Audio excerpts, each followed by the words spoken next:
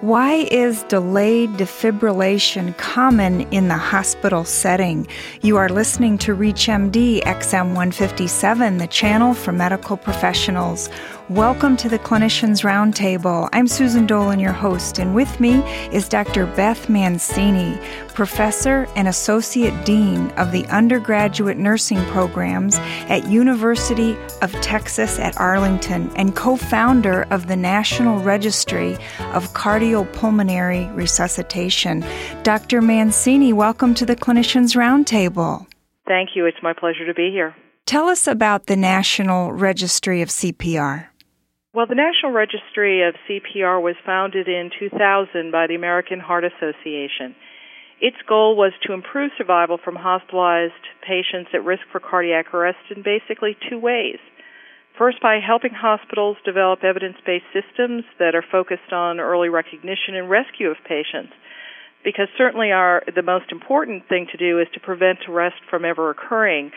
But if that arrest does occur, NR CPR helps hospitals improve patient outcomes by focusing on the systems that maximize the links in the in-hospital chain of survival. That is early recognition, early CPR, early defibrillation, and early implementation of appropriate levels of advanced life support. By doing this, we believe that we can enhance overall survivability from cardiac arrest in the hospital setting. What led to your interest in issues surrounding resuscitation? My history as a registered nurse is as a critical care nurse and a hospital administrator, and I noted that survival statistics really were not showing improvement over time. Basically, for the last 30-plus years, they've been around 16 to 18%.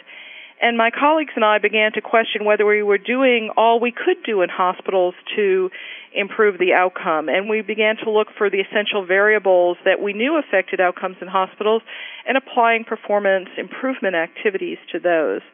So we looked at early recognition, early defibrillation. We looked at physical plant issues with hospitals and equipment, and realized that when we applied performance improvement activities, we really were able to make differences in these very time-sensitive variables in hospitals. According to the National Registry of CPR, what is the survival rate of all cardiac arrests? Well, various articles from the NR CPR database have reported overall survival from 17 to 19%. But that outcome, there is no such thing as average, if you will. We, for example, Dr. Mimi Pepperdy and her team in a recent report in a JAMA article looking at almost 87,000 cases of in-hospital cardiac arrest, realized that resuscitation when occurs during daytime and during the week hours was significantly different than on nights and weekends, the difference between 14% and almost 20%. She noted that arrests happen more frequently at night to patients who are unmonitored and unwitnessed, and that these impacted survival. So what we do know is location matters, whether you're on a general floor, in the emergency room, or in an ICU. That impacts survival. What time of the day it is impacts your survival. And how quickly we can get to you if you have a cardiac arrest also differs by time of day and has an impact on survival.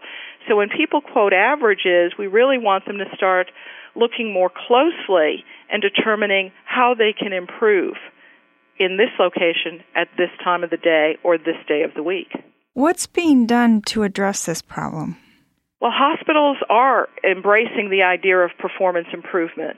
Resuscitation, response to resuscitation, and ultimately its outcome are directly related to education. Are people doing the right thing? And are they doing them in the right order and in a timely manner? So by using NR CPR, hospitals are able to track their occurrences, look at these key process variables, and start to determine what they can do in their individual facility to make a difference. For example, one member hospital actually identified that they had a longer time to first defibrillation after 7 p.m., and they thought, well, maybe this had something to do with staffing. But what it turned out was there were certain doors in the hospital that locked after 7 o'clock, and people had to go in different routes to respond to cardiac arrests, delaying the very time-sensitive first impact resuscitation treatment of defibrillation, and therefore it was taking them several minutes longer to get to the scene. So simply by looking at that, they identified the problem, were able to correct it by giving all members of the cardiac arrest team a slide key, and therefore they were able to decrease their time to first defibrillation. So from very small, what seemed to be small changes in practice, they're able to make improvements and ultimately improve outcome. Are there resources for listeners where they can do this type of assessment and quality improvement?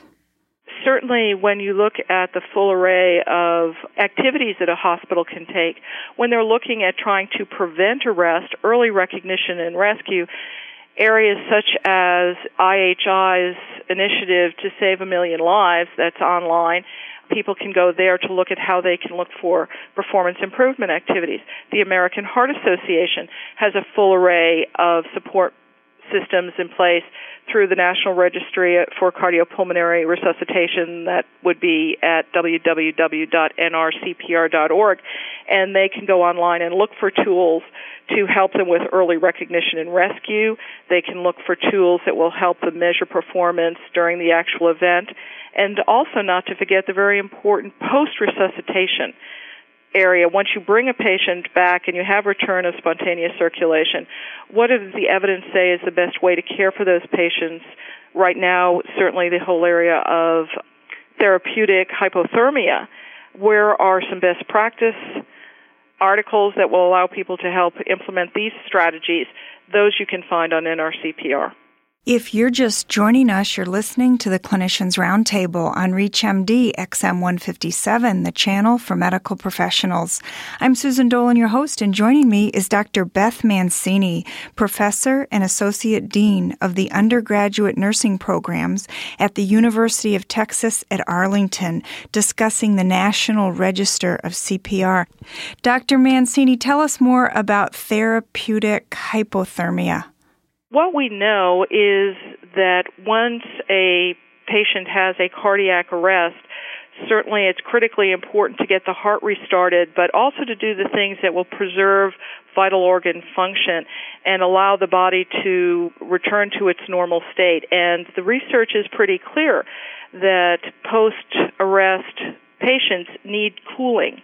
And so there are evidence-based protocols that will help hospital and individual practitioners develop a strategy for doing post-resuscitation hypothermia, where the body's temperature is cooled and allow for the long-term survival of the patient.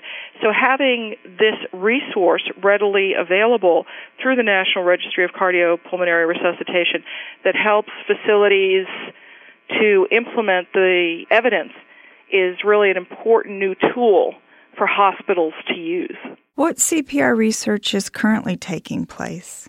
In the hospital setting, certainly we're looking at the overall quality of CPR. We know that ensuring that the patients receive compressions and ventilations according to guidelines is critically important, and studies by our colleagues in Chicago and Pennsylvania have looked at the actual quality of CPR provided, identified opportunities for improvement, making sure there is no delay in compressions, making sure that ventilations are adequate.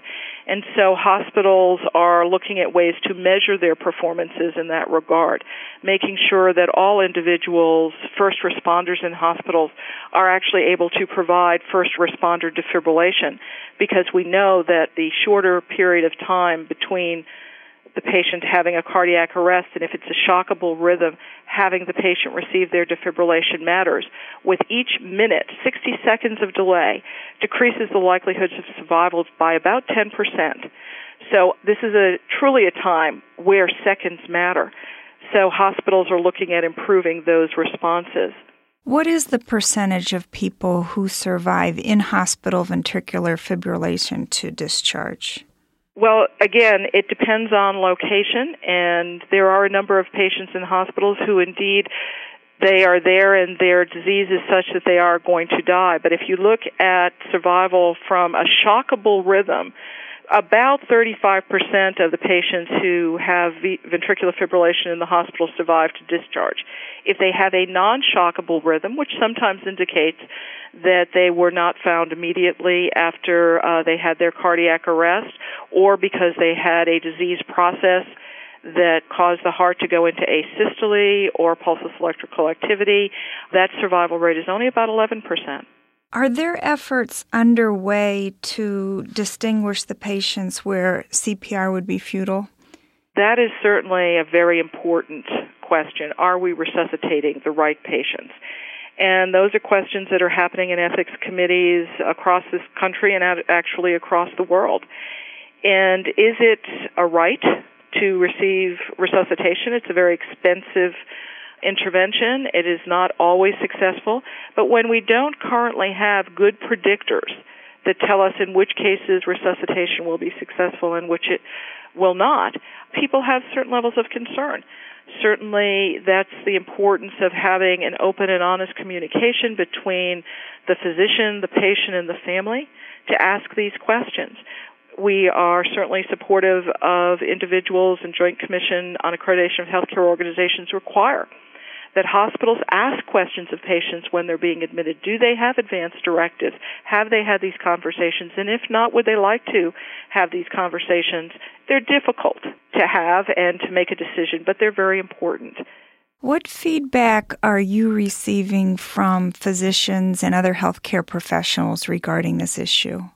Well, regarding the issue of appropriate response to cardiac arrests in hospitals, both hospital administrators, doctors, nurses are all very open to the possibility of improving performance. For a long time, we all assumed that because we were talking about an environment in which doctors, nurses, all the expensive equipment that was necessary was there and available, that of course we must be doing everything right.